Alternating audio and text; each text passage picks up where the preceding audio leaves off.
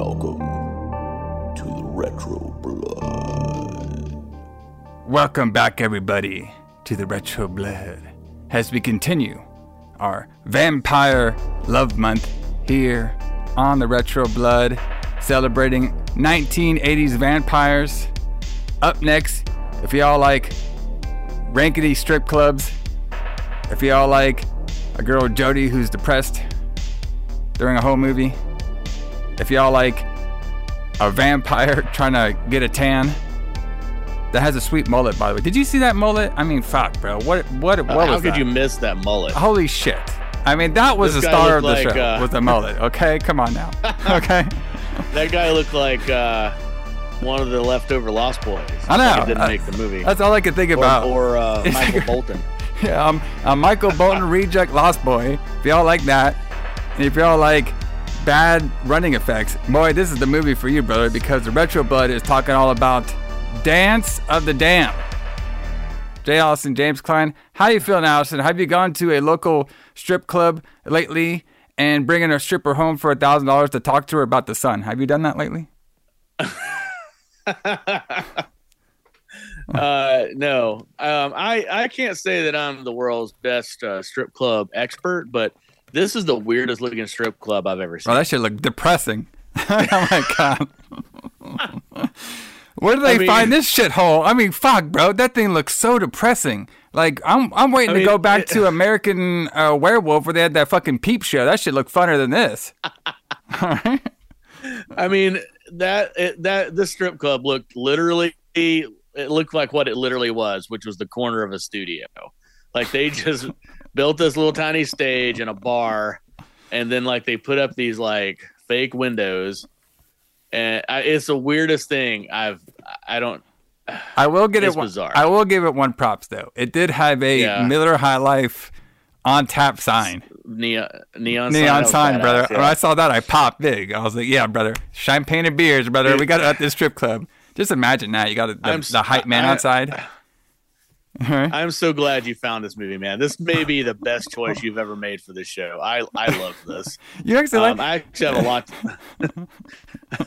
I actually have a lot to say about the background of this movie that I found out after I watched it. Yeah. So, but yeah, it's pretty hilarious. Wow. Like this is something. This is something else. It was remade as well. Yeah. It was. And like, okay, you know how like I was gonna talk about this more on the Who Booked This Shit, but I'm just gonna say it now. Yeah. Like, you know, usually when we do remakes, it's like, 15 years in the future, No, it was like 2 years later. 10 years in the future. This shit was like 4 years later. They're like, okay, we want to forget about that shit. Watch this one.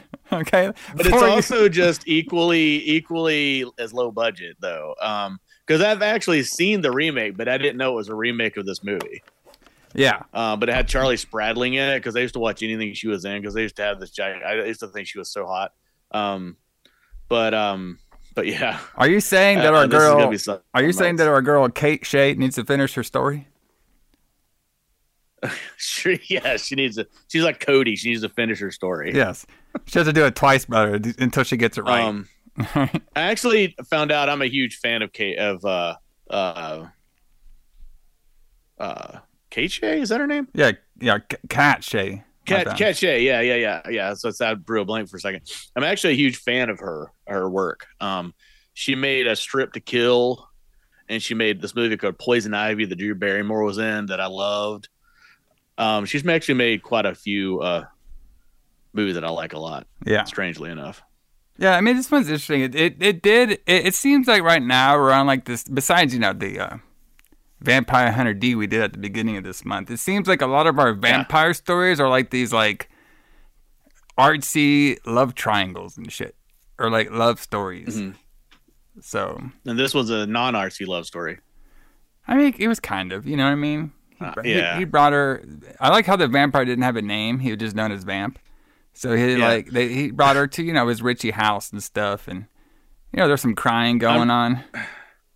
Yeah, I'm really kind of confused. I mean, we'll talk about it as we talk about the movie, but I can't really tell. Like, sometimes she acted like she wanted to be there, and sometimes she acted like she was being held captive. So I'm not really sure what was going on in this. But yeah, it's a very interesting. But we'll get all into it. Yeah, we'll get to there. We'll get to that. But before we do, like every Retro Blood, we talk about what is going on in the world of the metal music and the pro wrestling around this time. Allison, me and you are apt to, wrestling fans, big wrestling fans. Mm-hmm. Big wrestling fans. We went to the Royal Rumble in Tampa, live. We did. Because, we actually lived the gimmick, brother. We're not like some of these faker podcast people out here, brother. We live it. We go to the movies. We go to the metal concerts. We go to the wrestling shows. We live it. So we have, not only we watch it on TV, but we also have a live perspective on a lot of things. So something I want to bring up with the wrestling, which I think is pretty interesting, that I don't know if you can... Yeah, I think you could do it nowadays. So, this movie came out in April 19th, 1989. And this is it's probably a couple weeks out past WrestleMania 5 that just happened. Because WrestleMania 5 happened in April 2nd, 1989. And of course, WrestleMania 5, excuse me, hold on. Of course, WrestleMania 5 was it was kind of like a back-to-back thing. We talked about earlier on WrestleMania 4, which we're going to do in a Lights Out podcast, probably closer to WrestleMania time, which is around April, where we're trying to do the WrestleMania 4 versus Clash of the Champions 1, which one had a better show, so look out for that in the future. But this is actually the next year, where they're still in Trump Plaza, and it was the big grudge match between the Mega Powers. The Mega Powers explodes, brother. All right, one of my favorite WrestleMania matches, and one of my favorite WrestleMania, build-ups. Mm-hmm. And the thing I want to talk about is... from a live perspective, wrestling was a little different at this time, but this match would have been something to see. You know what I mean? Like, at the time, you had Macho Man, you know what I mean? Which is kind of like the workhorse champion, you know what I mean? Yep. Kind of like a Seth Rollins now. Then you got, the Hollywood champion, Hulk Hogan, brother. You know what I mean? They're both colliding together. Yeah. And I always thought this was an interesting match because, obviously the fans were totally behind Hogan. You know what I mean?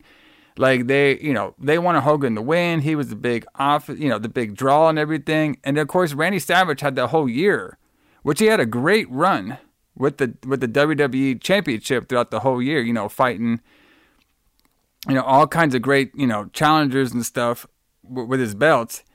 And it's just interesting to see, if this is, nowadays... I could see the crowd going more towards a Randy Savage than they would be a Hulk Hogan. I just want to get your thoughts about that. You mean now versus then? Yeah, now versus then. Oh, yeah, absolutely. I mean, what's the equivalent now? I mean, you were talking, that would be like Roman Reigns and Seth Rollins in a match against each other, basically, right? Yeah, pretty much. Yeah. I completely agree. Well, I mean, I think that people would definitely pull for Macho Man now as the more working class champion, which is weird to think of Macho Man as that, but yeah. And then but back then people were just so brainwashed by Hulkamania that they were just like anything Hulk Hogan would do, anything Hulk Hogan, they were just like, oh, give me Hulk Hogan, more Hulk Hogan. We haven't had enough Hulk Hogan. Although they would pretty soon after this have enough Hulk Hogan. But yeah, I think that you're right. I mean, I think that you're right that they would pull more for wrestling fans would pull more for the working class type hero, the working hero, than the Hollywood hero. If that's what you mean, if that's what you're asking me. Yeah, pretty much. Because my thought is so wrestling, how it's different now. Obviously when this was happening, we didn't have a Monday Night Raw every week. You know what I mean? Right. Wrestling, they had prime time wrestling. You know what I mean? But prime time wrestling at this particular time was, Bobby Heenan and Gorilla Monsoon talking about some of the live events or squash matches that happened in the past week or something. Yeah. So most of the business was a touring business at this particular time. They did Yeah, have, it was still about selling tickets. yeah, it's still about selling tickets and everything. And of course, they would still promote some of their big matches and angles on Primetime Wrestling. Because, and also, too, on Saturday Night Main Event as well, too. I think in that Saturday Night Main Event, that's when we had the Mega Powers truly exploding with Macho Man, with Miss Elizabeth getting knocked off the rope. Hogan, like a snake, taking her to the back to do God knows what with her. Okay? God knows what. And then Randy Savage comes back there, and he catches his ass, and he wants to beat up Hulk Hogan for trying to take his woman. All right? I'm just saying that if the roles were reversed nowadays, I'm pretty sure there would be a lot of Macho Man fans more nowadays than there were back then. But, yeah, but to be honest with Allison, I think back in the day, if I was my age and I was watching that, I'd probably be more of a Randy Savage fan for this particular angle. So, yeah, true. So I just, go ahead. No, I was gonna say, yeah, that's basically, yeah. I mean, I agree with what you're saying. I think that is an accurate statement. Like, I feel like I would be a Randy Savage fan for sure. Yeah, I mean, it just, it's kind of like Randy Savage would have been like more of like the older fans person to get behind because of the way he worked, like his work style and his attitude and his character. While Hulk Hogan is more the kid celebrity figure. You know what I mean? Which is nothing wrong with that at this time. But, like I said, Hulkamania around this time, 1989, like, it was still hot, but you could see it was, especially the next year, you could see it going a little bit less. You know what I mean? A little bit less until he obviously came back with doing the Hollywood Hogan gimmick in the 90s. So, but very, very interesting. But, like, yeah, this is actually one of the most, hottest feuds in WrestleMania history was Hulk Hogan versus Randy Savage. So, and then maybe one day when we talk more of our WrestleManias, we'll do a whole breakdown of WrestleMania 5 because there's a lot to talk about. But the biggest thing I have in wrestling is kind of like the aftermath of what happened after this WrestleMania. Because the WWF would run a show in Philadelphia, Pennsylvania at this time at the Spectrum. All right, and this is actually a couple days after Dance of the Damned premiered. It would be on April 22nd, 1989. And we're still running hot with Randy Savage versus Hulk Hogan. All right, because in the main event, we had Randy Savage defeat WWE Champion Hulk Hogan. Viva, Allison's favorite, the Count Out. Oh, the Count Out, yeah. Second and only by double disqualification. Yes. So, and this is when they had like the A town and the B town. All right, because the A town was in Philadelphia, the B town was in Boston, which is crazy because we're gonna have a AEW show coming up here pretty soon in the Boston Garden, and this one actually had the Ultimate Warrior defeating WWF Intercontinental Champion Rick Rude. Viva, Count Out, brother. So we have two count outs on this A and the B show. Nobody could be. You can't even get pinned at a house show, brother. Okay. No, you can't no pins. No, not even no. Yeah. So it looks like they would run for like a couple months just doing WrestleMania rematches on these shows, which is pretty interesting. So, but yeah, that's what I got for the wrestling, man. Pretty cool shows. Like we'd be running the high off WrestleMania. Every time there's an April and there's a WrestleMania that happens, even nowadays, we have like the Backlash show and stuff. We're running that little high off WrestleMania. So we see a lot of WrestleMania rematches. We'd be doing that. Yeah, I was going to say the night after WrestleMania is always a great wrestling, great Raw to watch. Yeah. Yeah, and then the whole month too. Like basically the whole month. Oh, yeah. Is you're just, you might get like here or there and like a new feud, but most of your top matches you're going to get rematches. Even though I doubt they're going to do a rematch between Cody and Roman. But, hey, you never know, man. We'll see what happens. Yeah, I think this has got to be it. I think that if Cody beats him and takes that title, Roman's got to go away for a while. Yeah, maybe Cody can finish his story here, but maybe he won't like it. So then 4 years later, he'll come back and write it with a different director. Yeah. different. Yeah, we do a remake 4 years later. Yeah. With different actors. Yeah, there you go. There you go. All right, Allison, what do you got for the metal music for us? All right, man.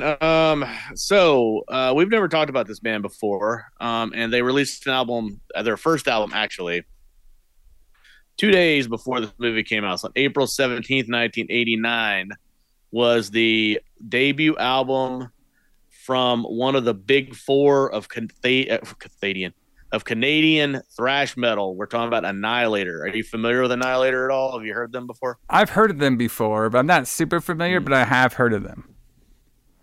But yeah, they came up with Sacrifice, Voivod, those kind of bands. They're definitely a second wave thrash band. So they're like, they're not like the Slayer era. They're like, the late 80s, early 90s. So they released their album Alice in Hell on April 17th, 1989. So this and maybe their second album are really kind of the only Annihilator albums I actually like.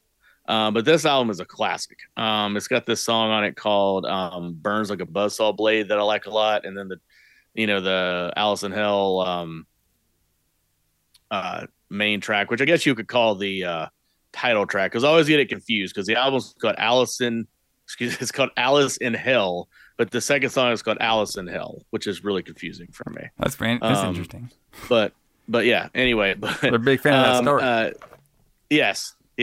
But anyway, so basically Annihilator was like, they're like one of those like kind of one-man bands in a way. Like Jeff Waters was the guitar player, and on this album he played all the guitars, the bass, he played everything but the vocals and the drums. So he wrote all the songs, he wrote all the lyrics, he wrote everything about it. In fact, the demos for this album have him singing the songs and playing the drums too. And then he had a drummer come in and play the drum parts. And then he has this guy, the singer of the band, sing the songs. But he basically wrote this entire album. But I would definitely, it's Canadian. It's Canadian thrash. So it's like, it's not like American thrash. It's hard to describe what the difference is unless you've heard it. But it's not as fast and it's not as riffy. But it's still pretty riffy in a different kind of way. It's really hard to describe over a podcast, but we'll play some at the end of the show. But yeah, so I just wanted to mention that the Alice in Hell album came out because it's a great album and people should listen to it. Yeah. That sounds pretty fun. We'll play a little bit towards the end of the show. And Allison, I have a question for you. Do you think our boy the Vampire would be rocking out this album while he's out there looking for his one-time-a-year feed? Possibly, but his mullet is almost too strong. That's true. Yeah, it's almost. That thing was magical. You know what I mean? Yeah, I don't really understand. Like, how does this happen? Like, what, the hair? Yeah, you have to. The people have to see it to understand. But it's not just a mullet. Like, it's incredibly long in the back. Yeah, bro. He's been 1,000 years old. Well, it's been growing for 1,000 years. There's 1,000-year-old mullet. Yeah, but it's really strange. Like when this guy, when they auditioned this guy for the part, did he have this mullet or did they put the mullet on him? Oh man, see, this is the riveting questions that I don't know if will get answered. Okay. Yeah, it's like, yes. It's amazing. It's amazing to think that someone would actually have this kind of hair. I've seen like mullets like this before. You know what I mean? Where they kind of have like the really long back and they got on the top. I've even see some in wrestling before. But this guy's was just so well maintained. It was absolutely well maintained, and never moved. No, I'm just wondering, like this guy's an actor. They didn't just find this guy off the street. Like, he came into audition for this role and got it. But what other roles would you expect to get with hair like that? Well, there's a bunch you can do in the 80s, brother. All right. You could be in The Lost Boys. Yeah. And then you could be in this and possibly Roadhouse. But I can't think of a single. I'm just trying to think of other actors that had hair like this, and I cannot think of a single one except for the people in those particular movies. But yeah, I'm sure we'll talk about the mullet some more when it appears in the plot of this movie. Yes, and we'll talk about the the actor too, who graced us with his mullet as well, because we're about to talk about who booked this shit, brother. Who booked this shit? So we got a couple of people who booked this. All right. Obviously, we talked a little bit about the director, Kat Shea. Okay. Yeah. And she was also not only the director, but she was one of the writers as well too, along with Andy Rubin. All right. Yeah, and she was married to Andy Rubin for a while. Yeah. So there you go. All right. I'm gonna do some a couple. We've seen couples do movies before. Mm-hmm. So a couple things about this movie. So, you know, Dance of the Dam, 1989, released in April. So they had this executive producer, Roger Corman. Okay. Yes, we talked about him before. Yes, we talked about him. And a couple of things that Shea said about Corman was, during the store when they were setting all this film up together, Corman wanted to use a strip club again, and he had a haunted house set. So you're pretty close there, Allison. Okay, we're having like a lot for the strip club. He said he had a haunted house set that had been left over from another film. God, I wonder which film it was. That's a good point. I would like to know that. Maybe we can research that. Yeah. See, while I'm talking, see if you can research Roger Corman and see what movies he did. I'll maybe see if I can deduce. Yeah, like 1988 movies or something. Yeah, while I'm talking about what our girl Shea said. So she said, you know, they had a haunted house left over from another film that Corman was producing. So Andy Rubin and I came up with an idea to shoot in these two locations.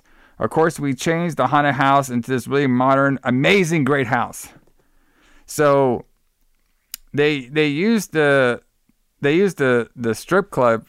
Okay, and then I guess they used this haunted house for like the vampire's house. That's what I'm guessing. Yeah, the inside of it, I'm sure. Yes. This is not. Sorry, go ahead. Or did they use the same house for both the strip club and the house? Oh, that's a good point. Yeah, could have easily. So this is typical of how Roger Corman worked. So Corman had a film lot in Los Angeles that he basically made almost all of his movies at. And he was notorious for making movies based on whatever sets he had already built. So basically he would go, like when he wanted to make a movie, he would find a writer and a director and he would say, okay, I've got these sets, make a movie. Write and direct a movie for me. So that makes sense. So it's what he would say. So he has the haunted house set left over, and he wanted to use a strip club again. So make me a movie, and this is what they made essentially with those two sets. And it basically only has like 3 locations, right? It's got the strip club, the vampire's house, and the beach. Yeah, pretty much. And that's pretty much it. And then in the cab, I guess, but. Well, yeah, inside the cab. Yeah, that's true. So in that's interesting. So in 1989, he also put out a version of Mask of the Red Death, which was that before this movie or after? Well, it came out. I wouldn't call that a haunted house, though. Well, what about 1988? Well, in 1988, he only produced one movie. Oh, okay. Which is Andy Colby's Incredible Adventures, which is not a horror movie. Interesting. Maybe he just had the haunted house in his back pocket. You know what I mean? I mean, maybe, yeah. In 1990, he put out Slumber Party Massacre 3, which was a year after this. Yeah. Because, it doesn't necessarily matter when they were released, it's when they were filmed. Yeah, when they were filmed. Because sometimes movies can sit on the shelf for a long time. Well, there's no way this movie was filmed not in like 3 months, maybe 4 months. I was about to say it was probably filmed like immediately before it came out, most likely. Yeah, because I mean, let's see what he did for television during this time. Nothing. So while you're looking that up, I'm also going to go about so Kat Shea and Andy Rubin, they wrote the film together. She said it was always a process, including the elements that Roger wanted into the script and the story that Andy and I envisioned. We always had very high aspirations, but Roger didn't discourage that. In fact, he was proud of it. but he wanted to make sure his style of commercial elements were included. Like what do you mean by like the Miller High Life sign and his huge mullet?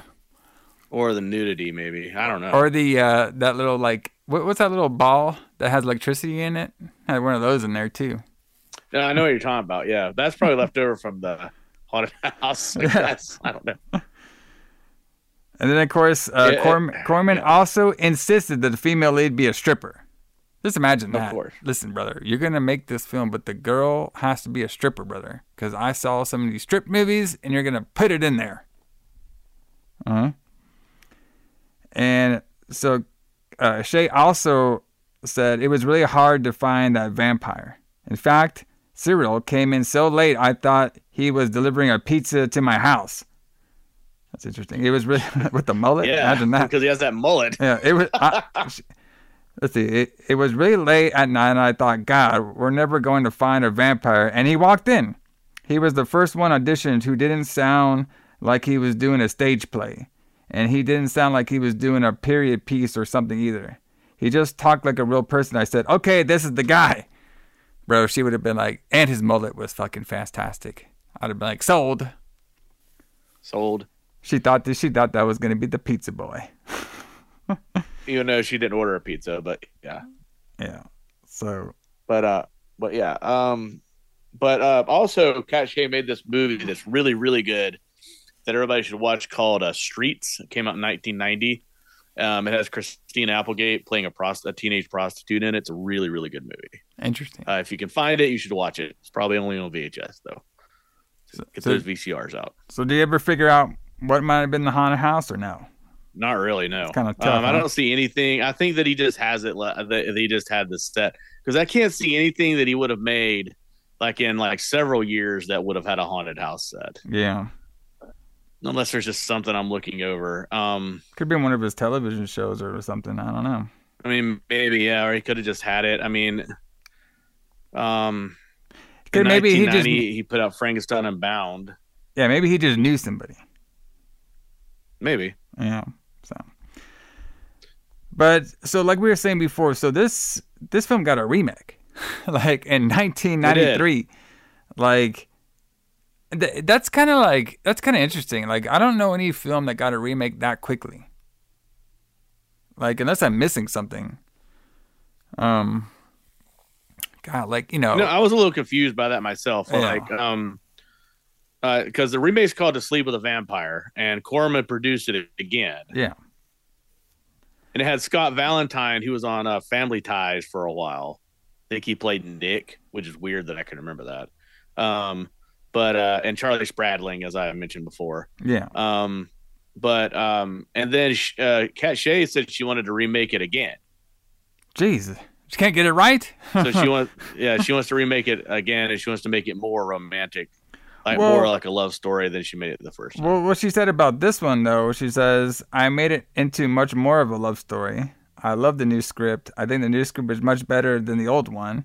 It's much more of a progression of two people over the course of a night who want to kill each other in the beginning. He's taken her to kill her later on, and she's trying to kill him as well. Then and over the course of the night, they fell in love. They truly fall in love. He tries to save her at the end. He's trying to prevent himself from killing her. I think it's a much more accessible than I guess this one is." I mean, I can see that. I mean, this movie is really... I thought this movie would be easier to talk about than it is. It's really hard to describe what it's like. It's really raw.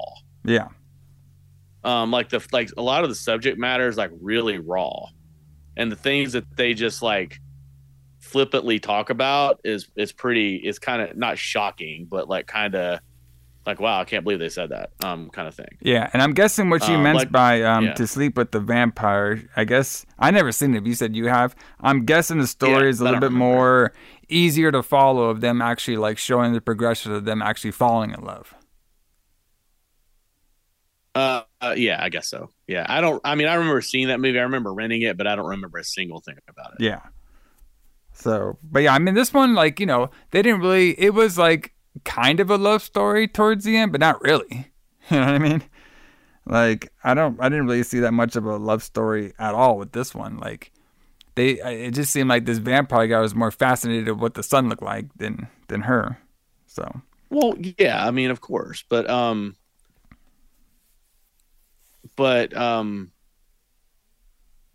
she, well, okay, so wait a minute. She's talking, though, in that quote you just read, she's talking about the new remake she wants to make. No, in 2011. Yeah, but right, but in 2011 she's talking about, that's what I'm talking about when she wants to remake the movie again. That's her new script. She didn't write the script for the remake. Oh, okay. It's just that Corman just took the concept again and had somebody else write it. Interesting. And direct it. Oh, okay. I got you. That's weird. And it's about a guy who, I mean, in that one, the vampire just kidnaps a stripper. I mean, it's not the same story, but it's similar. Gotcha. It's a similar story. I see. I thought she was talking about the 1993 version, but yes, you're right. I guess she's trying to make the movie up. And this girl could just not. She's like, she has to finish the story, brother. Okay. But I don't think she ever did, because this is in 2011. She was thinking about this, and I haven't seen nothing unless I'm missing something. No, it hasn't been remade again. I mean, come on. I mean, like, who's gonna finance this thing? Roger Corman's dead. Yeah. But yeah, there's be like, look, we already made this thing twice. So there's a couple things about some of the people who act in there. One of them is, I want to talk a little bit about the person who played the teacher, which I'm guessing was like the blonde stripper. So she's actually known for being a dancer and a pinup model in real life, and Shoot Life, brother. Okay. And she's also known of doing a lot of erotic thrillers. All right. Vampire and material art genre films. All right. And she's also a black belt in martial arts too, brother. All right. This girl named Maria Ford. All right. She was the blonde. It was only on there for like a little bit. And she's, I'm guessing, yeah, she's listed here as teacher, but I guess she's like the blonde stripper. She was like the blonde stripper, basically. And she was in the movie Strip to Kill 2, Live Girls. That sounds fun. Yep. And she was in Cache Road, I believe. Yeah. And then Masquerade of the Red Death. All right. I think that's the one you just talked about. Yeah. And so she was also in Summer Party Massacre 3. So she's done a lot of this Corman's films on here, which is pretty cool. A lot of B, you know, like B horror movies, basically. B, you know, raunchy horror movies that she's done a lot of. But I thought that was pretty interesting, you know, getting an actual, you know, it's good to actually have somebody that's like knows what they're doing in the production. Absolutely. Another person I want to talk about too is the guy who played the vampire, Cyril O'Reilly. All right. And I thought, you know, I was looking through some of his stuff, some of the movies he's done, some of the TV he's done. And the biggest thing I noticed, because I am a huge X-Files fan, this guy was actually in an episode of X-Files in 2002, the Hellbound X-Files episode. He played Ed on there. So I was like, oh, shit, okay. So 2002, that would have been near the end. I probably stopped watching X-Files by that point. I don't know if I've ever seen the end of the series. Yeah, that's kind of like definitely towards like more like the end of, because usually X-Files are really strong in like 96 and 97. That's when they were pretty much at their highest. So, but he did some movies after this. Like he went on to do Baja, Oklahoma. All right. Okay, he did Matlock, The Witness Killings. Oh, okay. He was, okay. I mean, come on, brother. The Cottonwood, 1996. Just take my money. All right, but none. Imagine why this didn't work out for this guy. But none was better, as in the Pizza Boy Vampire that we have. Right. This is the finest role. But yeah, the girl that played Jodie, she's been in a lot of things though. Yes. Star Andreef. Yeah, she was in Amityville Dollhouse. She was in The Terror Within. That's the things I could think of. Yeah, a lot of B movies as well. Oh, she was in The Facts of Life. All right. Oh, she was in some TV shows, I'm sure. Yeah. Some TV shows on there too. So we'll probably be seeing her again. I think. Was the Amityville Dollhouse, was that in the 80s? No, shit. It was 1996. Yeah. There's a shit We're ton going of to do those The Am- Terror Within at some point because I'm pretty sure that's an 80s movie. Yeah, I thought she was pretty good. Like, she was all right in this film.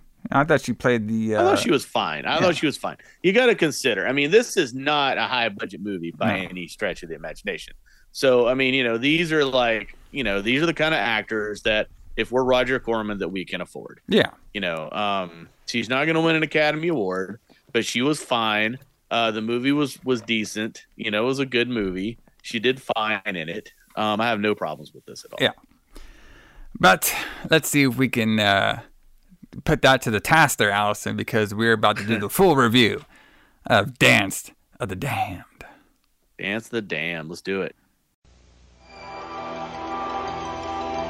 Everybody thinks I'm dancing for them. It's an act. First, it was a seduction. I don't care about the people watching me. That's true. Neither one of them could resist. You use men. You're hurting me. They're both victims of the night and of each other. His presence frightens her. You called me. There's a dark space in your soul, a little piece of death. Their torment binds them together. Say, we both live off the energy of other people. We can't change who we are. What are you? I'm not even human. Tell me about your world, and at sunrise I'll end your pain. Between the dusk and the dawn,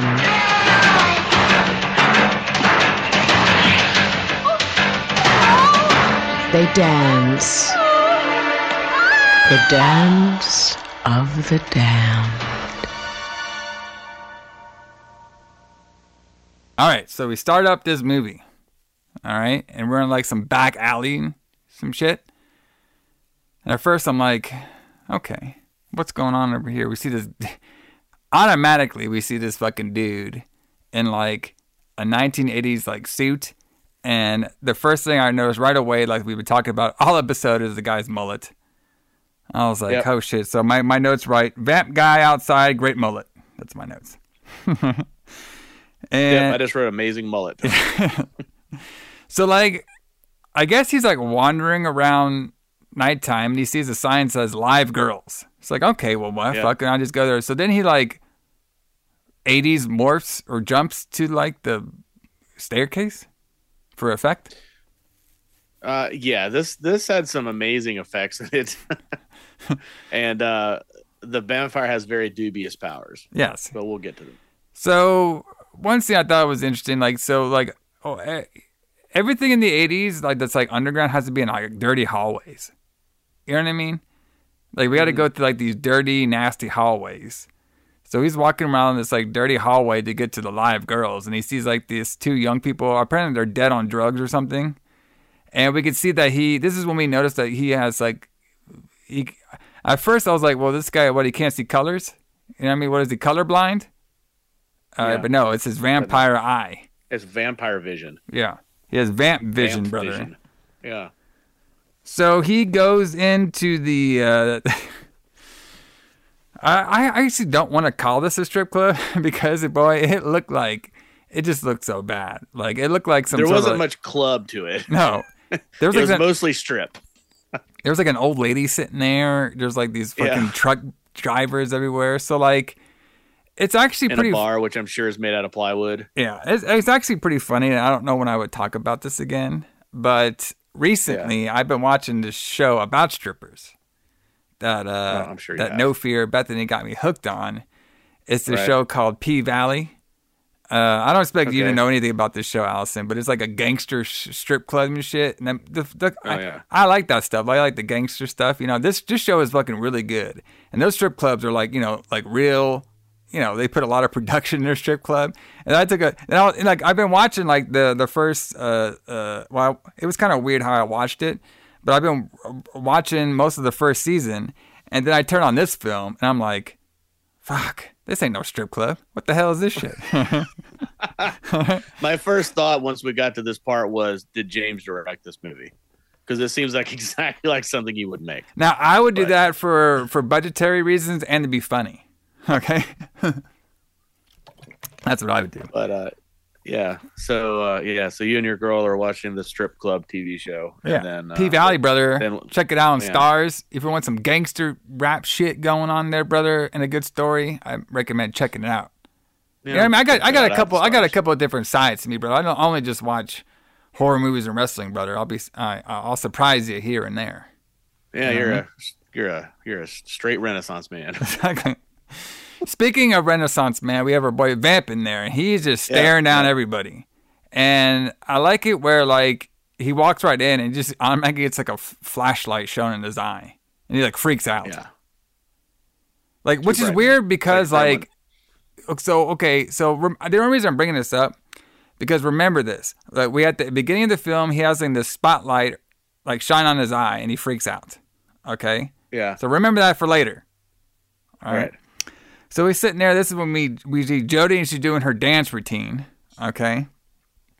I guess it was all right. You know what I mean? It was a 1980s stripper dance routine. Okay. There wasn't much of a crowd, and nobody was like No. throwing bands or throwing ones. Like this is not the era for throwing bands, I guess.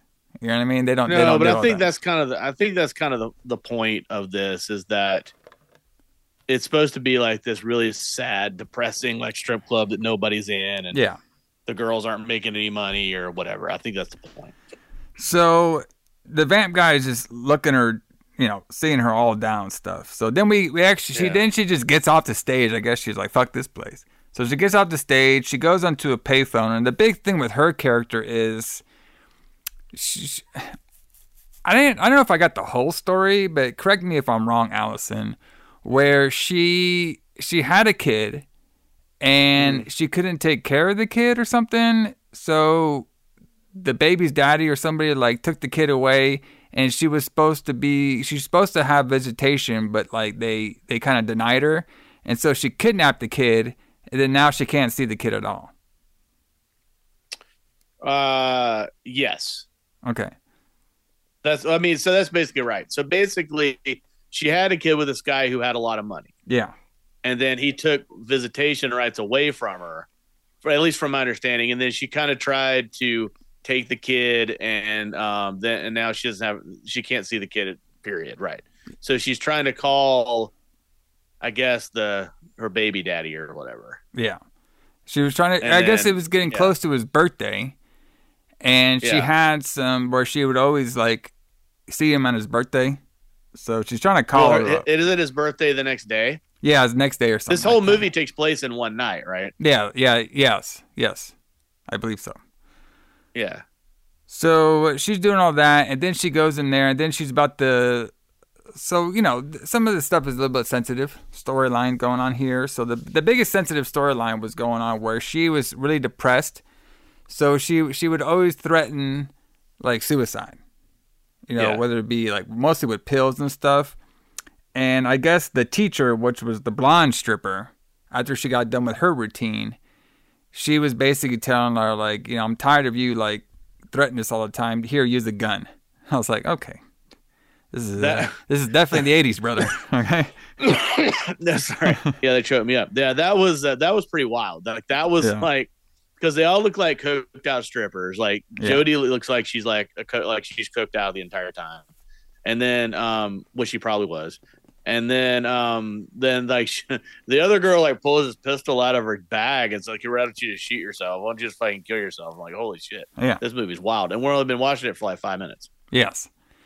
And so then another stripper comes in and then has been like, how come none of you girls are on the floor and stuff? So we could just see that the girl Jodie is very, very depressed character.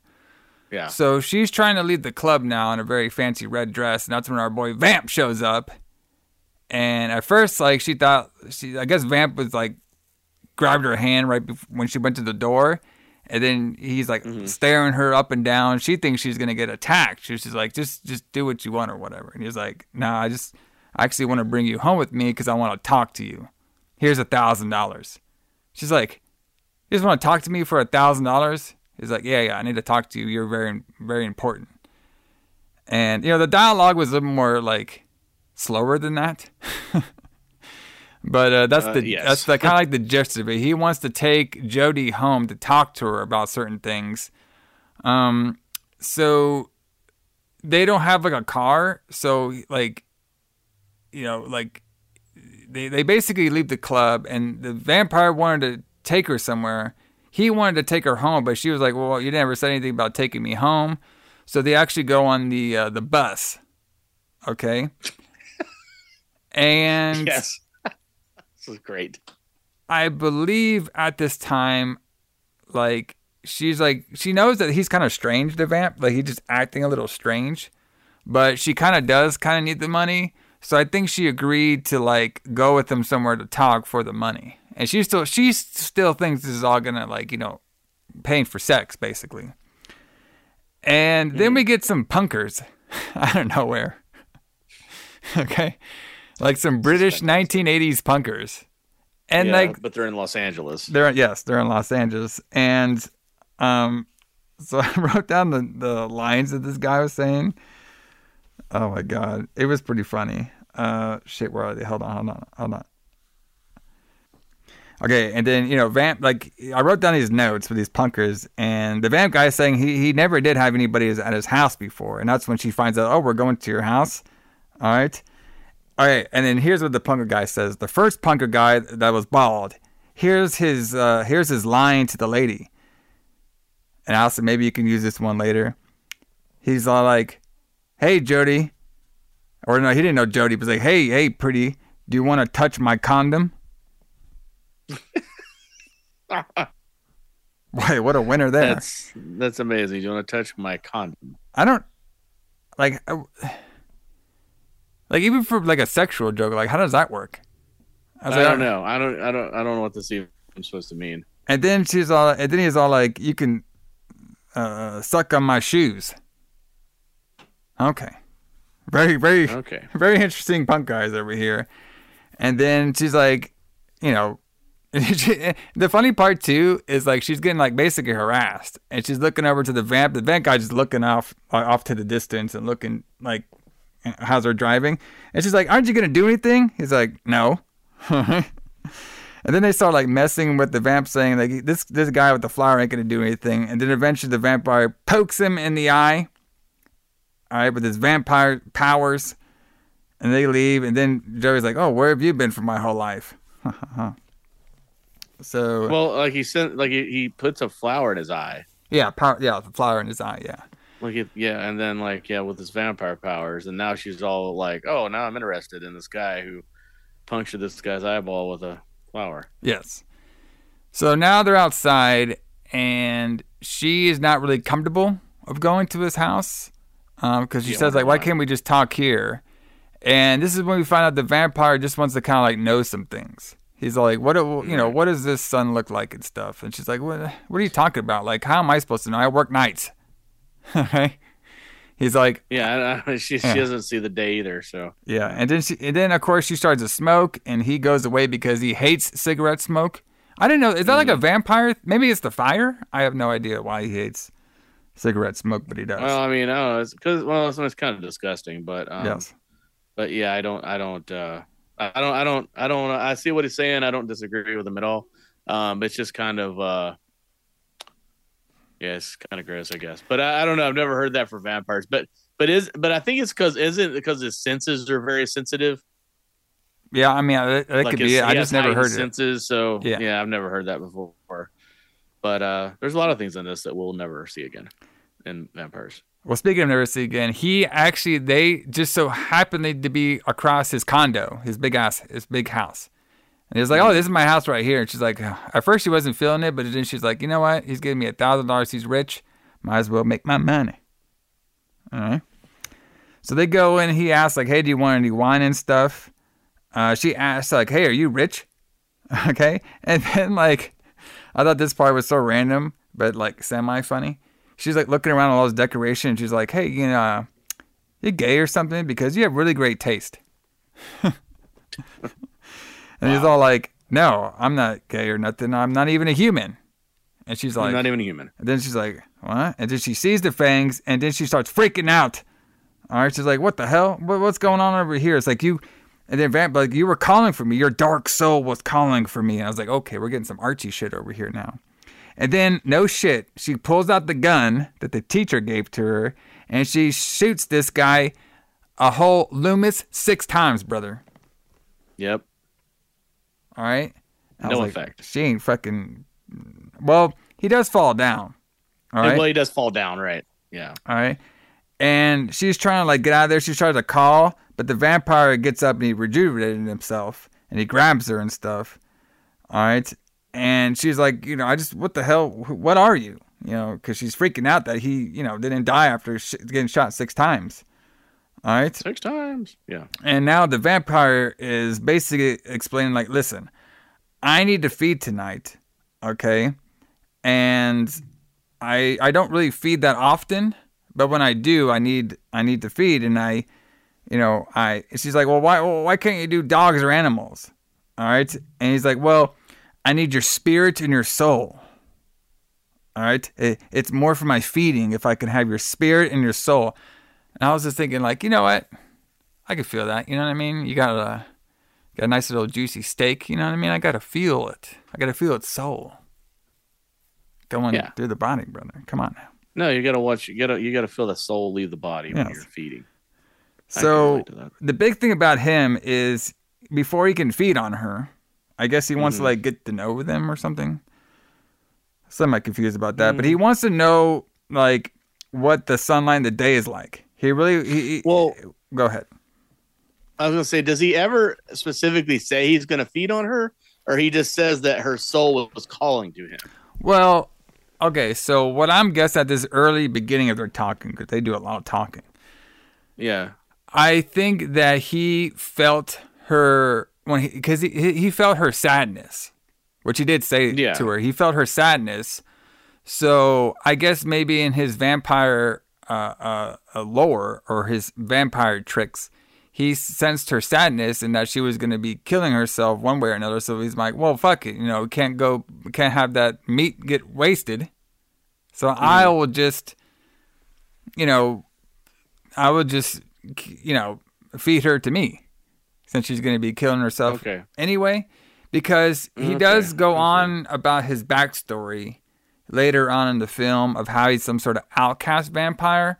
So we're kind of getting the building blocks of him. He doesn't just go out and kill humans. He's kind of like the vampire that, like, Tom Cruise was. You know what I mean? Like in Interview with the Vampire, like where he did. Yeah, I see what you're saying. You know what I mean? Like where he tried to do the dogs and the cats and stuff, but vampires, they need the real blood. They need the human blood. Yeah. You got it. Yeah, so, there's no substitute for that. So I think that's like he was kind of torn. And then I guess maybe I guess maybe because he felt like a connection with her. That's why he's asking her these questions of like, hey, what does the sun look like? Because and she's like, well, why are you asking me stuff? He's like, well, I want you to describe something I can't see. I want to know what it's like. I want you to tell me what it's like. All right, then he would have his, like, fits of rage here and there, you know, saying humans are like cattle, all right? And he also wants to know, like, what does it like to have friends? And she's like, well, you picked the wrong person, all right? I don't have any friends, all right? And I don't let anybody get close to me, all right? And she's like, well, what do you want? Mm-hmm. So, and then she's like, you know, the vampire is basically saying, like, listen, you know, I have to feed, all right? And you have it easy because you have a heartbeat and you eventually die. Me, I live forever. So I'm constantly have this endless hunger. All right. So we're showing some more depths of the vampire lore where, you know, we had like the endless boredom. You know what I mean? We have like the endless lust. And now we have the endless hunger out of all 3 movies we've done. Yeah, but I think that he's just living his life wrong. I mean, for one thing, doesn't he say he only has to feed once a year? Look, I think he said he doesn't feed. I think what he does is he doesn't feed often. Like, I don't know if it's once a year or not, but he said he doesn't really feed often on humans. So I'm guessing he does still eat, like, you know, dogs, cats, and maybe the medium rare steak here and there. Sure. But he has to have at least once a year a human body to rejuvenate himself. I see. So, but yeah, I mean, like, man, like, I mean, he's got that amazing mullet. Yeah. He's going to look like this forever. Yeah. He can basically have an infinite amount of chances to do whatever he wants. He lives in LA. I mean, this guy is just, if he's bored, he's just living his life wrong. There's all kinds of shit. Yeah, but he can't go out to the beach it's there, 1989. Not in the daytime, but he can in the nighttime. Like, why has he never thought of that before? Well, he doesn't see the point. Like, he just stays in his house all the time, apparently, except for when he, you know, senses somebody's dark soul and then, you know, travels out to the strip club. Yeah, goes out to the local strip club, bro. Which, I mean, you know, I don't know how he was able to, you know, pinpoint her dark soul in this place, because it looked like pretty much everybody in there had pretty much a dark soul. Yeah. And was depressed. So I don't know how he was able to pinpoint her, but, you know, it is what it is. It got us going in the movie. Maybe it's a dance, brother. He felt it. Maybe it was. Right. Maybe it was. So they go on about this girl's Barbie doll too. I didn't really get that. I guess because there was some intimidation factor over here. And apparently our boy Vamp, he didn't know how to use his video camera that he just bought too. All right. For $1,500. For $1,500. He bought it. He doesn't know how to use it. Mm-hmm. He truly is old. Okay. Did he? he's like a boomer. Yes. He doesn't know how to use his $1,500. So how did he buy the video camera? Did he just like go to the store at nighttime and buy it? Yeah, bro. He went to the local Walmart at 1989 and bought the camera when they were open 24/7. Okay. For some reason. Okay. For some reason. Maybe he was gonna record.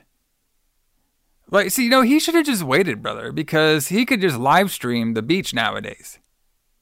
You know what I mean? Well, nowadays, on his phone. Like, if he would have waited, it'd have been all fine in a couple, you know what I mean, a couple decades. He could have waited. Yeah. You know what I mean? What's the problem? Yeah, I mean, he'd been going 1,000 years. He might as well go a little longer. Yeah, come on, brother. So they're also talking about, like, this is when we get this whole story of Jody and the father and everything. You know, we talked about earlier. So she's just talking about, like, you know, the baby's daddy was rich and everything, and he can't see anymore because I try to take her and everything, try to take the son back. Mm-hmm. All right, and then, like, it's gonna be his birthday soon, and you know, I really want to see him and stuff. Yeah, she says it's the first birthday of his she's gonna miss. Yeah. So now the vampire is now telling his story of how he came to be. And I thought this was, like, kind of creative. And I think the only movie I remember that did this, and I could be wrong, Allison, you might need to correct me, was Underworld, where the vampire guy was saying, listen, like, this is not like your guys' folktale where the vampires were, you know, created by somebody biting, you know, you bite somebody and they turn into a vampire. We don't do that. We were actually born this way. We're actually like a real race that was born this way. And I swear, didn't, like, Underworld do that, where they actually had, like, a born vampire race? Like I said, I could be wrong. I think so, yeah, because they're definitely not. They're not. I haven't seen this movie in a long time. Yeah. But they're not. They're not turned into vampires. Just like he wasn't. He also says he doesn't really look like a human either. Like, he just does this to disguise himself. Yeah, he does. Like, he has, like, he has that thing where the human eye would see him like a human, so they're not, like, freaked out. Right. And he's saying, like, that basically his backstory was that him and his mom were, like, semi-outcasts to the vampire community. And I guess he said they both got drunk off blood one day. Weird. I was like, okay. And they showed up in a barn. And he's saying that the only thing that, you know, can kill our vampire race is fire and sunlight. And they got set up in this barn where they got locked in. And somebody, I guess, followed them, and they set the barn on fire. Okay, And he said that his mom basically saved him because the mom digged him in the dirt, all right, while she was burning to death, all right? And he said, like, when he got out of there, he actually had some burn scars all over him. And he said that the vampire race that he is part of is a very, like, proud and beautiful race. So if you have scars on you, they cast you out. All right? So that's why he's an outcast vampire. All right? Well, that makes sense. Yeah, and that's why he said, like, he tried for a long time to just eat on dogs and cats and, you know, the rare meat like he was saying earlier. But he said he finally caved in and actually drank some human blood, and that is the thing that cured him. So that's why he has to feed on somebody. And that's why he wants to feed on her, because they're like, hey, if you're going to die anyway tonight, you know, might as well give me that energy, brother.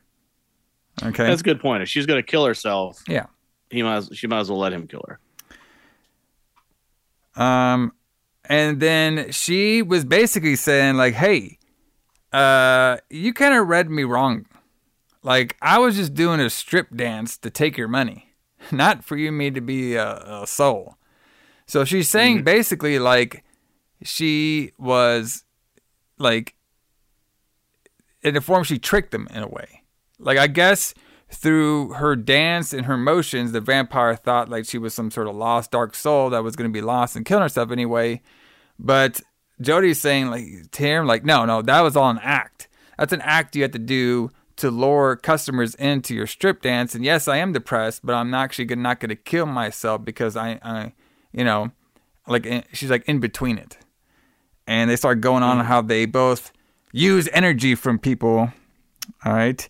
And I use it from stripping and you use it from feeding. And I was like, I'm pretty sure those are two different things. Okay. Yeah, but I mean, they're showing how similar they are. Like, you know, how, like, you know, a vampire is someone who drains all of your blood, and a stripper is somebody who drains all of your money. Yeah. So she gets on there. He stops her from smoking. Okay. And now she is going to be drinking some whiskey, and it's Dick's whiskey. You ever had Dick's whiskey before? No, I have not had Dick's whiskey. Bro, that sounds terrible. It's probably pretty tough. You know what I mean? Come on now. Yeah, probably. And then this scene was a little weird too, because she's videotaping our vampire, and she's telling about a story where she got raped. And I was like, okay, this is right. Just like that's one of the things I'm talking about. Like, she's just like nonchalantly talking about being raped at 14 while she's videotaping the vampire listening to the story. And there's no follow up on it. She just says I was raped when I was 14. Yeah. So she tells the whole story, and then she gets a little, little pissed off. Yeah. And then she like runs out of the room. She runs into the vampire's, like, I guess, like his bedroom or something. And the big thing about the vampire too, he was basically saying that he is not like a human. He doesn't want human lusts or stuff. He just wants to feed on humans. You know what I mean? Mm-hmm. But he wants to keep Jodie around to feed on her because he wants to, like, ask her a lot of questions that, you know, that he just never asked before or was very curious about. That's why he's kind of like, that's why we're trying to think right now that's why he's keeping her around and not feeding on her yet, because he wants to make a friend with her so he can learn about this stuff that he can't see with his own eyes. But Jodie goes into his room and she turns on the good old telly, and our boy Vamp got some porn, brother. Yeah. Okay. I thought that was hilarious. So that was not supposed to be. That was pretty funny. So he has some porn on there, and he comes in and he's like, oh shit, you weren't supposed to see that. And she's like, oh, you just want to feed on cattle. You don't care about human affection, huh? And he's like, he just turns the shit off and looks at her all pissed off and stuff. All right. And now, because, you know, our girl's like halfway drunk too, and she's all like, man, And then, like our vampire guy says, listen, you will never understand the emptiness of living forever. All right? And she's like, well, I just missed my kids and stuff, and like I'm so mad that I missed his birthday, because his birthday was supposed to be, yesterday, and he's like, no, wait a minute, I can help you out. Yes. Yeah. That he has this convoluted explanation of when the day starts. Yes, this whole thing about when this day's starting. Basically, what is it like? The day doesn't start until like 2 a.m. I have no idea what they're saying. It says the day starts at 5. Well, okay, so it does make sense because when I had to take my early flight, I almost thought about it the same way because I had to be at the airport at like, my flight left at 6, so I had to be at the airport at like 4. So 4 o'clock is still the middle of the night. It's not in the morning. So what he's saying basically is like if you stay up really late, you don't say I went to bed early. You say I went to bed late. So so at 5 a.m. is when the daytime starts. So up until then, it's the same day. So she hasn't missed it, even though it was the day. It was supposed to be that day, right? Yes. So she hasn't missed it because the next day doesn't start till 5 a.m. Yeah, so they still got some time. Right. So their big plan is they're going to go visit the kid in the middle of the night. Yeah, what's his? I guess also too. They have the vampire guy. Also, he has to bite her before 6 o'clock because that's when it starts getting light out there. Right. Yeah, that's why, because it started getting light. I guess around 6 o'clock in California time during this particular time, that's when it starts getting light outside. So he needs to make sure he gets that bite in before it comes 6. So this is when we have the big scene of them going to the taxi because the vampire guy's like, hey, I'm going to go take you to your kid. And she's like, well, why? It's like, well, let me do this for you. I need to do this for you because, like we're seeing now, like, they have a weird relationship where they calmly talk to each other or calmly not talk to each other. She doesn't know if she's being trapped here. You know what I mean? The vampire's acting like he's not trapping her. So it's like a very like back and forth. They're kind of confused on each other. But we could see that, the vampire is saying he wants to know this stuff, so he's trying to be her friend. But then we also see that he probably wants to maybe make some love to her too, because he saw the porn. So kind of, yeah, like he's trying to it's almost like he's trying to avoid that, and he's like, I kind of took it like he wants to kill her. Well, he feels like he should kill her and just feed on her, but he kind of doesn't want to. And then she's acting like sometimes she acts like she's being like kidnapped. And then sometimes she acts like she wants to be there. Yeah. It's interesting. So they go in the cab. This cab driver is pretty annoying. They stop there and the vampire pulls out the window, pulls out the keys and the radio. It says, wait here. And he gives her money. This is the comedy portion of the film, I guess we have to hear. I guess so. So he levitates her up to go see the kid. She sees her son, says happy birthday. The dad's coming in, so they got to get on out of there. And they get on there with the dad's coming in, and the dad didn't see that nobody was in there. It was kind of cool how he held the door closed with one finger. Yeah. And then I guess the person on the other side is not supposed to wonder why the door won't open, but whatever. And then they go back out the door again, out the window again. There you go, man. That's how you do it. So they go back in the cab, and now the vamp wants to go back to the club. Mm-hmm. All right, which I'm guessing the club is called Samonic Pair. I guess I didn't notice that, but I guess it is. There's Samonic Pier, maybe a Samonic Pier. Okay, that's the strip club, brother. All right. I feel like it's also weird that she has keys to the strip club. Well, it's a staff for 3, brother. I mean, come on. All right. Come on. We got an opener. We got an opener, closer in the middle. Okay, let's do it. Right. So they get there, right? And no. Okay, hold on. So before they go back to the strip club, they're actually going to the pier. All right, sorry. Yeah. They're actually going to the Santa Monica Pier. Okay. Santa Monica Pier, yes. So they get there, and the girl, the vampire. No, it wasn't a vampire. It was the Jody. She says, "Hey, taxi driver, give me your blanket." And she's asking, "Does your blanket have crabs in it?" Okay. Well, yeah. So she's Yeah. saying no. She's saying does your blanket have crabs? Yes. Implying that he he's like He fucks dirty. around on it. Yes. Right, I guess. And So, the so cab he uses blanket. Yeah, and the cab driver doesn't want to use the blanket because he really likes it. Okay. Yeah, right. So we're going to the beach right now. We're on the beach, and Jody has an idea, and she's about to leave to go on to do something for him, and the vamp guy is kind of worried because he's like doesn't want to, leave her out of the sight just in case she runs off because this is literally his meal ticket. Okay. Yeah. Literally. So she's like, just trust me. So she goes and turns on this light, and she tells the vamp guy to, hey, take up all your clothes. And he's all like, should I take off my underwear too? She's like, no, don't be too frisky over there. All right? You ain't doing that now. All right. And then the vampire underwear was amazing. Like he's wearing yeah, just like some kind of really colorful Hawaiian bikini briefs. Yeah.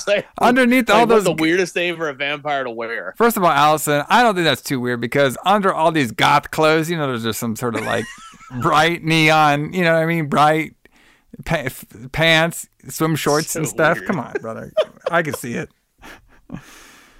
So right, she fine. flashes a light on him, and this light doesn't hurt him, unlike the light at the strip club did, which is weird. Which is weird, yeah. So basically what she's trying to do is she's trying to show him what laying in the sun's all about. Because remember he was asking about that? Like, what's sunlight like? What's the beach like? What's all this shit like? So she is saying, sit there and look into the light, and this is basically what it's like to be on the beach. And then he's like, well, explain all this stuff to me. She's like, well, you can see it. This is a whole big speech about ice cream. There's sand around there. There's mothers. There's music. All right. There's lifeguards. She's basically explaining Baywatch.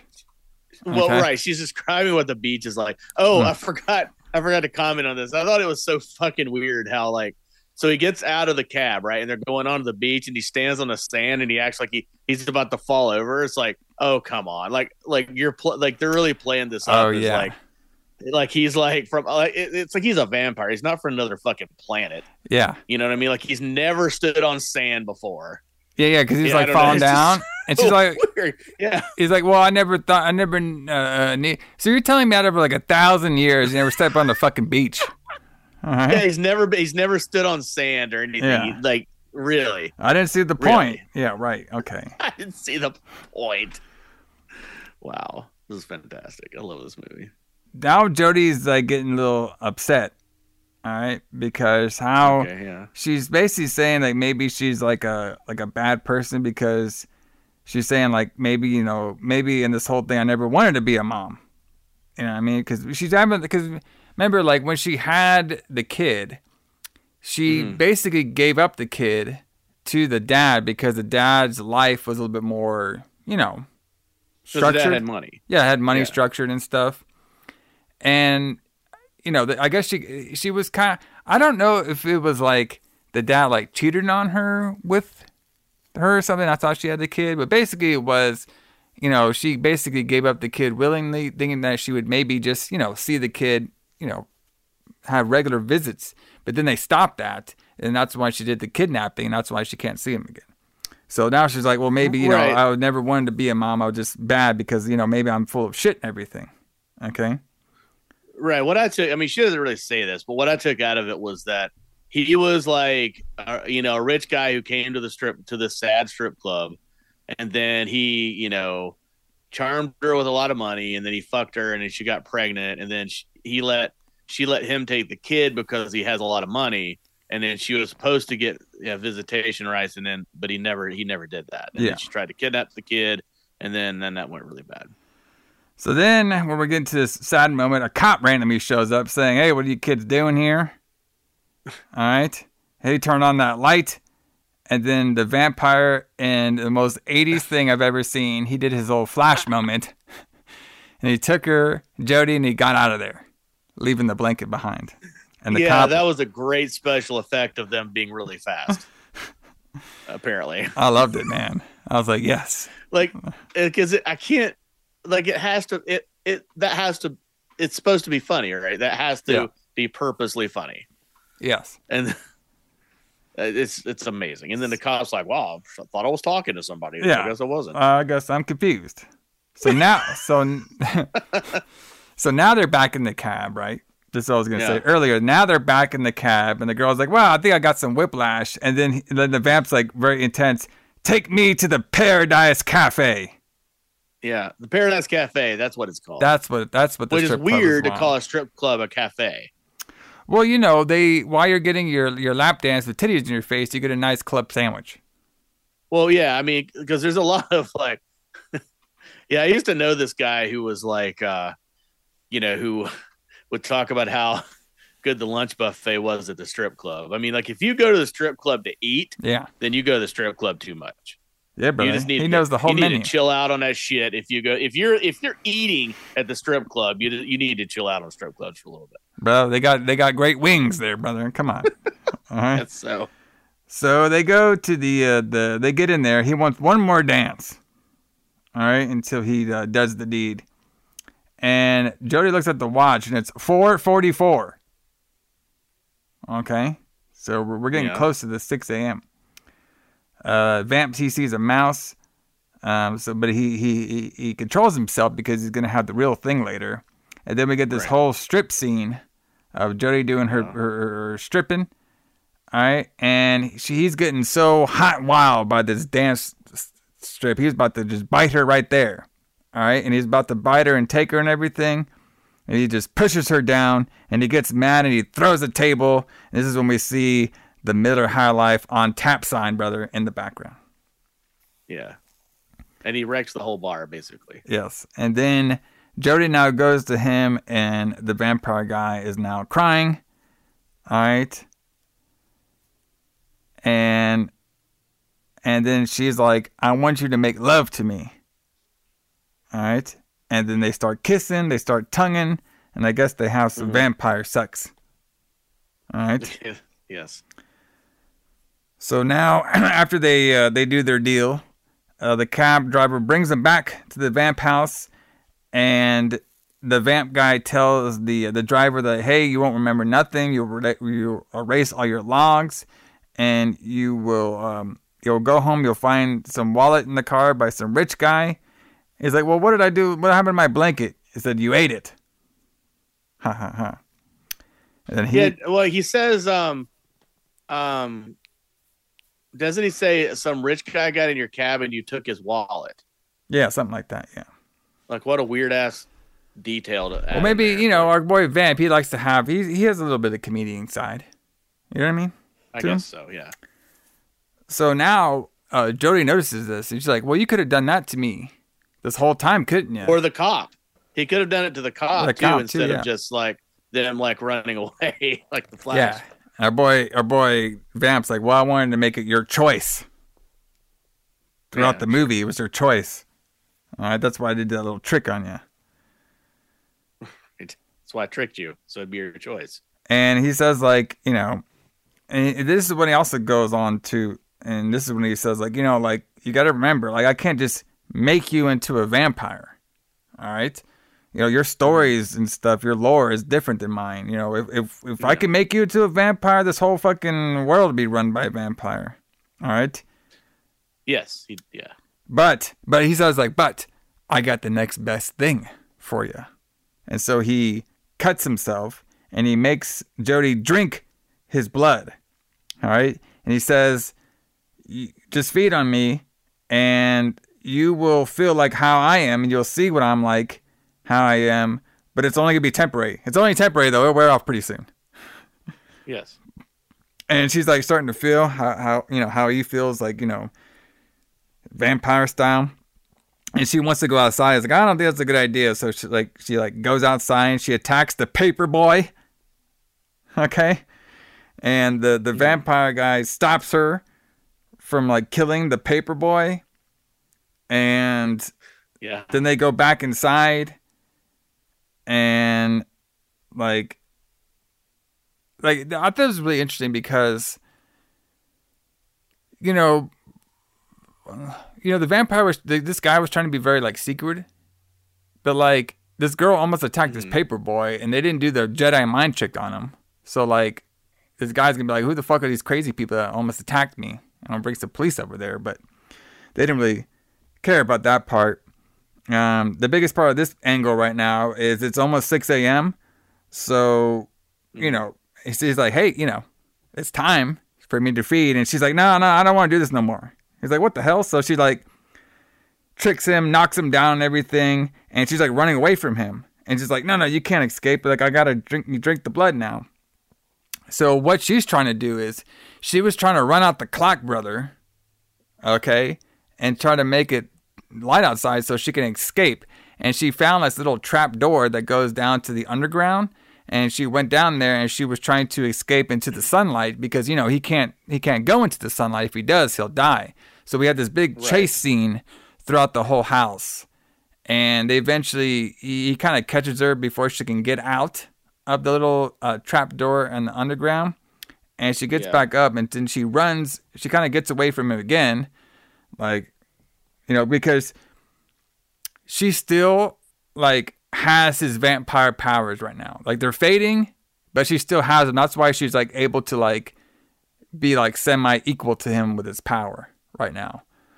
If you remember, she does hide behind one place, and then he's walking in, then she like pushes him very hard into some of his 80s useless junk that's just hanging around. Yeah. So the big angle was she goes into like the bathroom or something, some sort of room. And he actually bolted up a lot of his windows. But she's using her vampire limited super serum to break the bolts on the door. Okay? And he's trying to get in, and we have this angle where she's like gets it open. And she's saying, don't come in here. Please, just don't come in here now. Like, I was like, okay, wait a minute. You were just scared and shit that he was going to kill you and stuff. And now you're like, don't come in here. And then, of course, like, the vampire guy is like smiling now. He rips off the door like the Hulk. And he looks at the bright sun in his eye. He says it's beautiful. They touch the little hands together for stop motion. Mm-hmm. And then the movie ends. And then he dies in the sunlight. He dies in the sunlight, brother. Apparently. So, So what'd you think overall?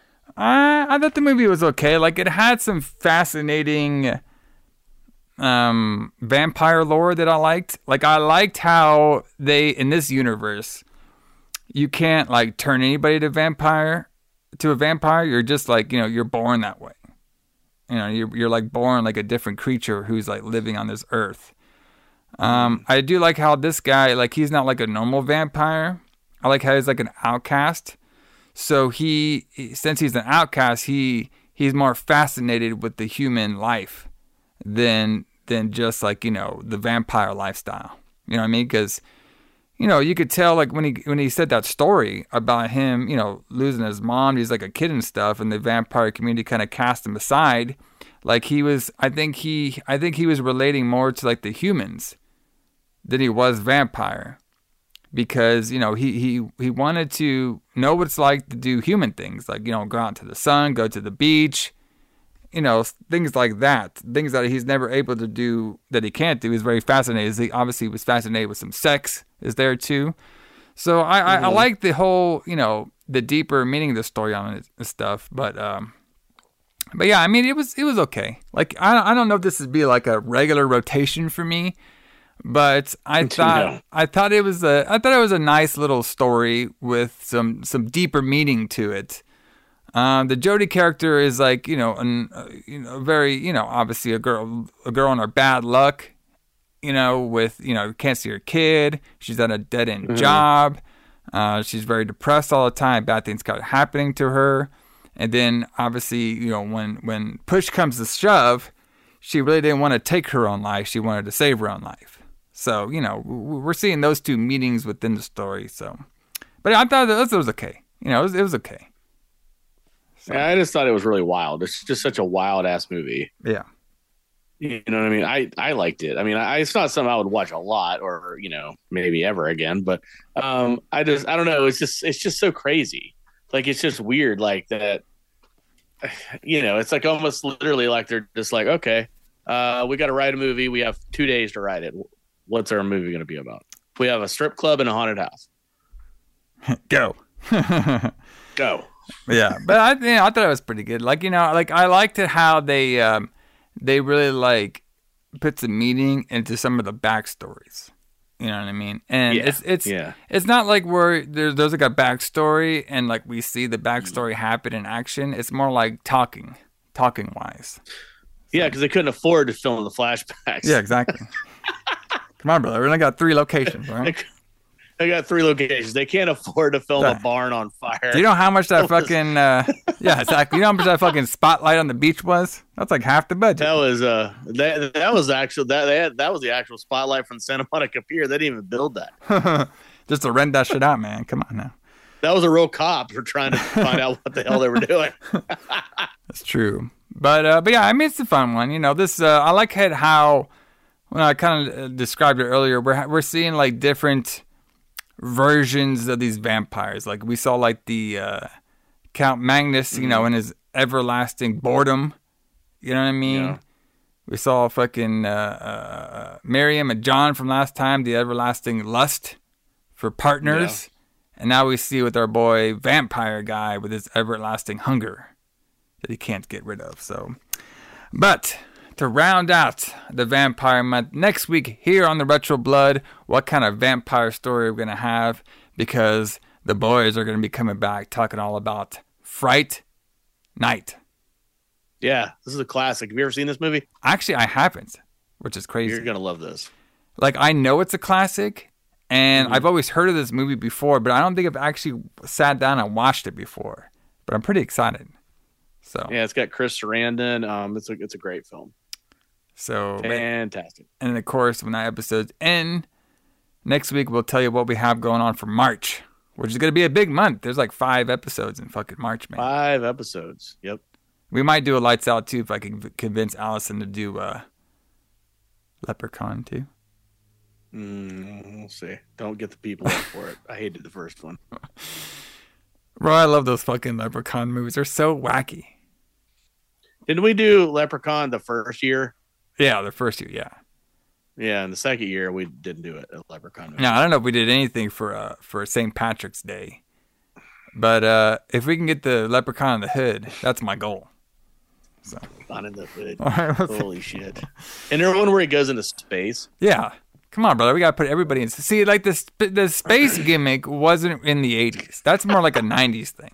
That's a 90s thing, yeah. They should do a crossover between him and Jason Voorhees in space. Yeah.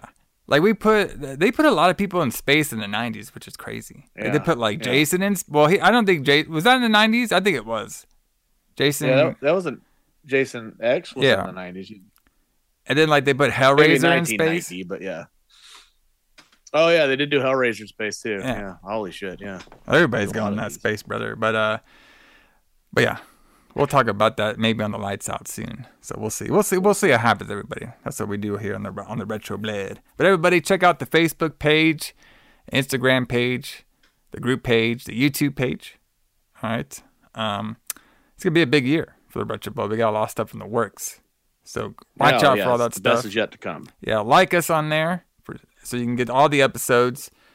Check out the whole catalog that we have. We talk about many great movies and many more great to come. But Allison, what track are you going to be playing getting us on out of here? Man, let's play from Annihilator's Allison Hill album. Let's play the classic Burns Like a Buzzsaw Blade, because the lyrics kind of fit this movie a little bit. Yeah, because, I can see our girl Jody dancing. There's some buzzsaw blades going on there, seducing our boy vampire mullet guy. You know what I mean?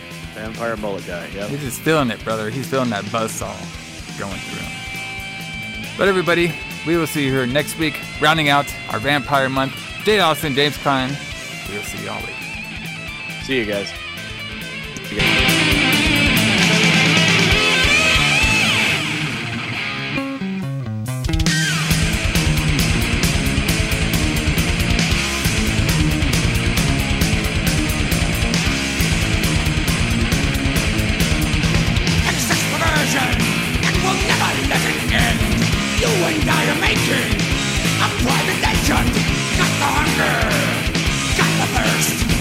You want it slow, our bodies glow. Nails rip my back. Tongue like sweet parade. Animal lust, and it burns like a bazaar blade. Dripping wet, we have this charade. Screams of love in the air tonight, and it burns like a bazaar blade.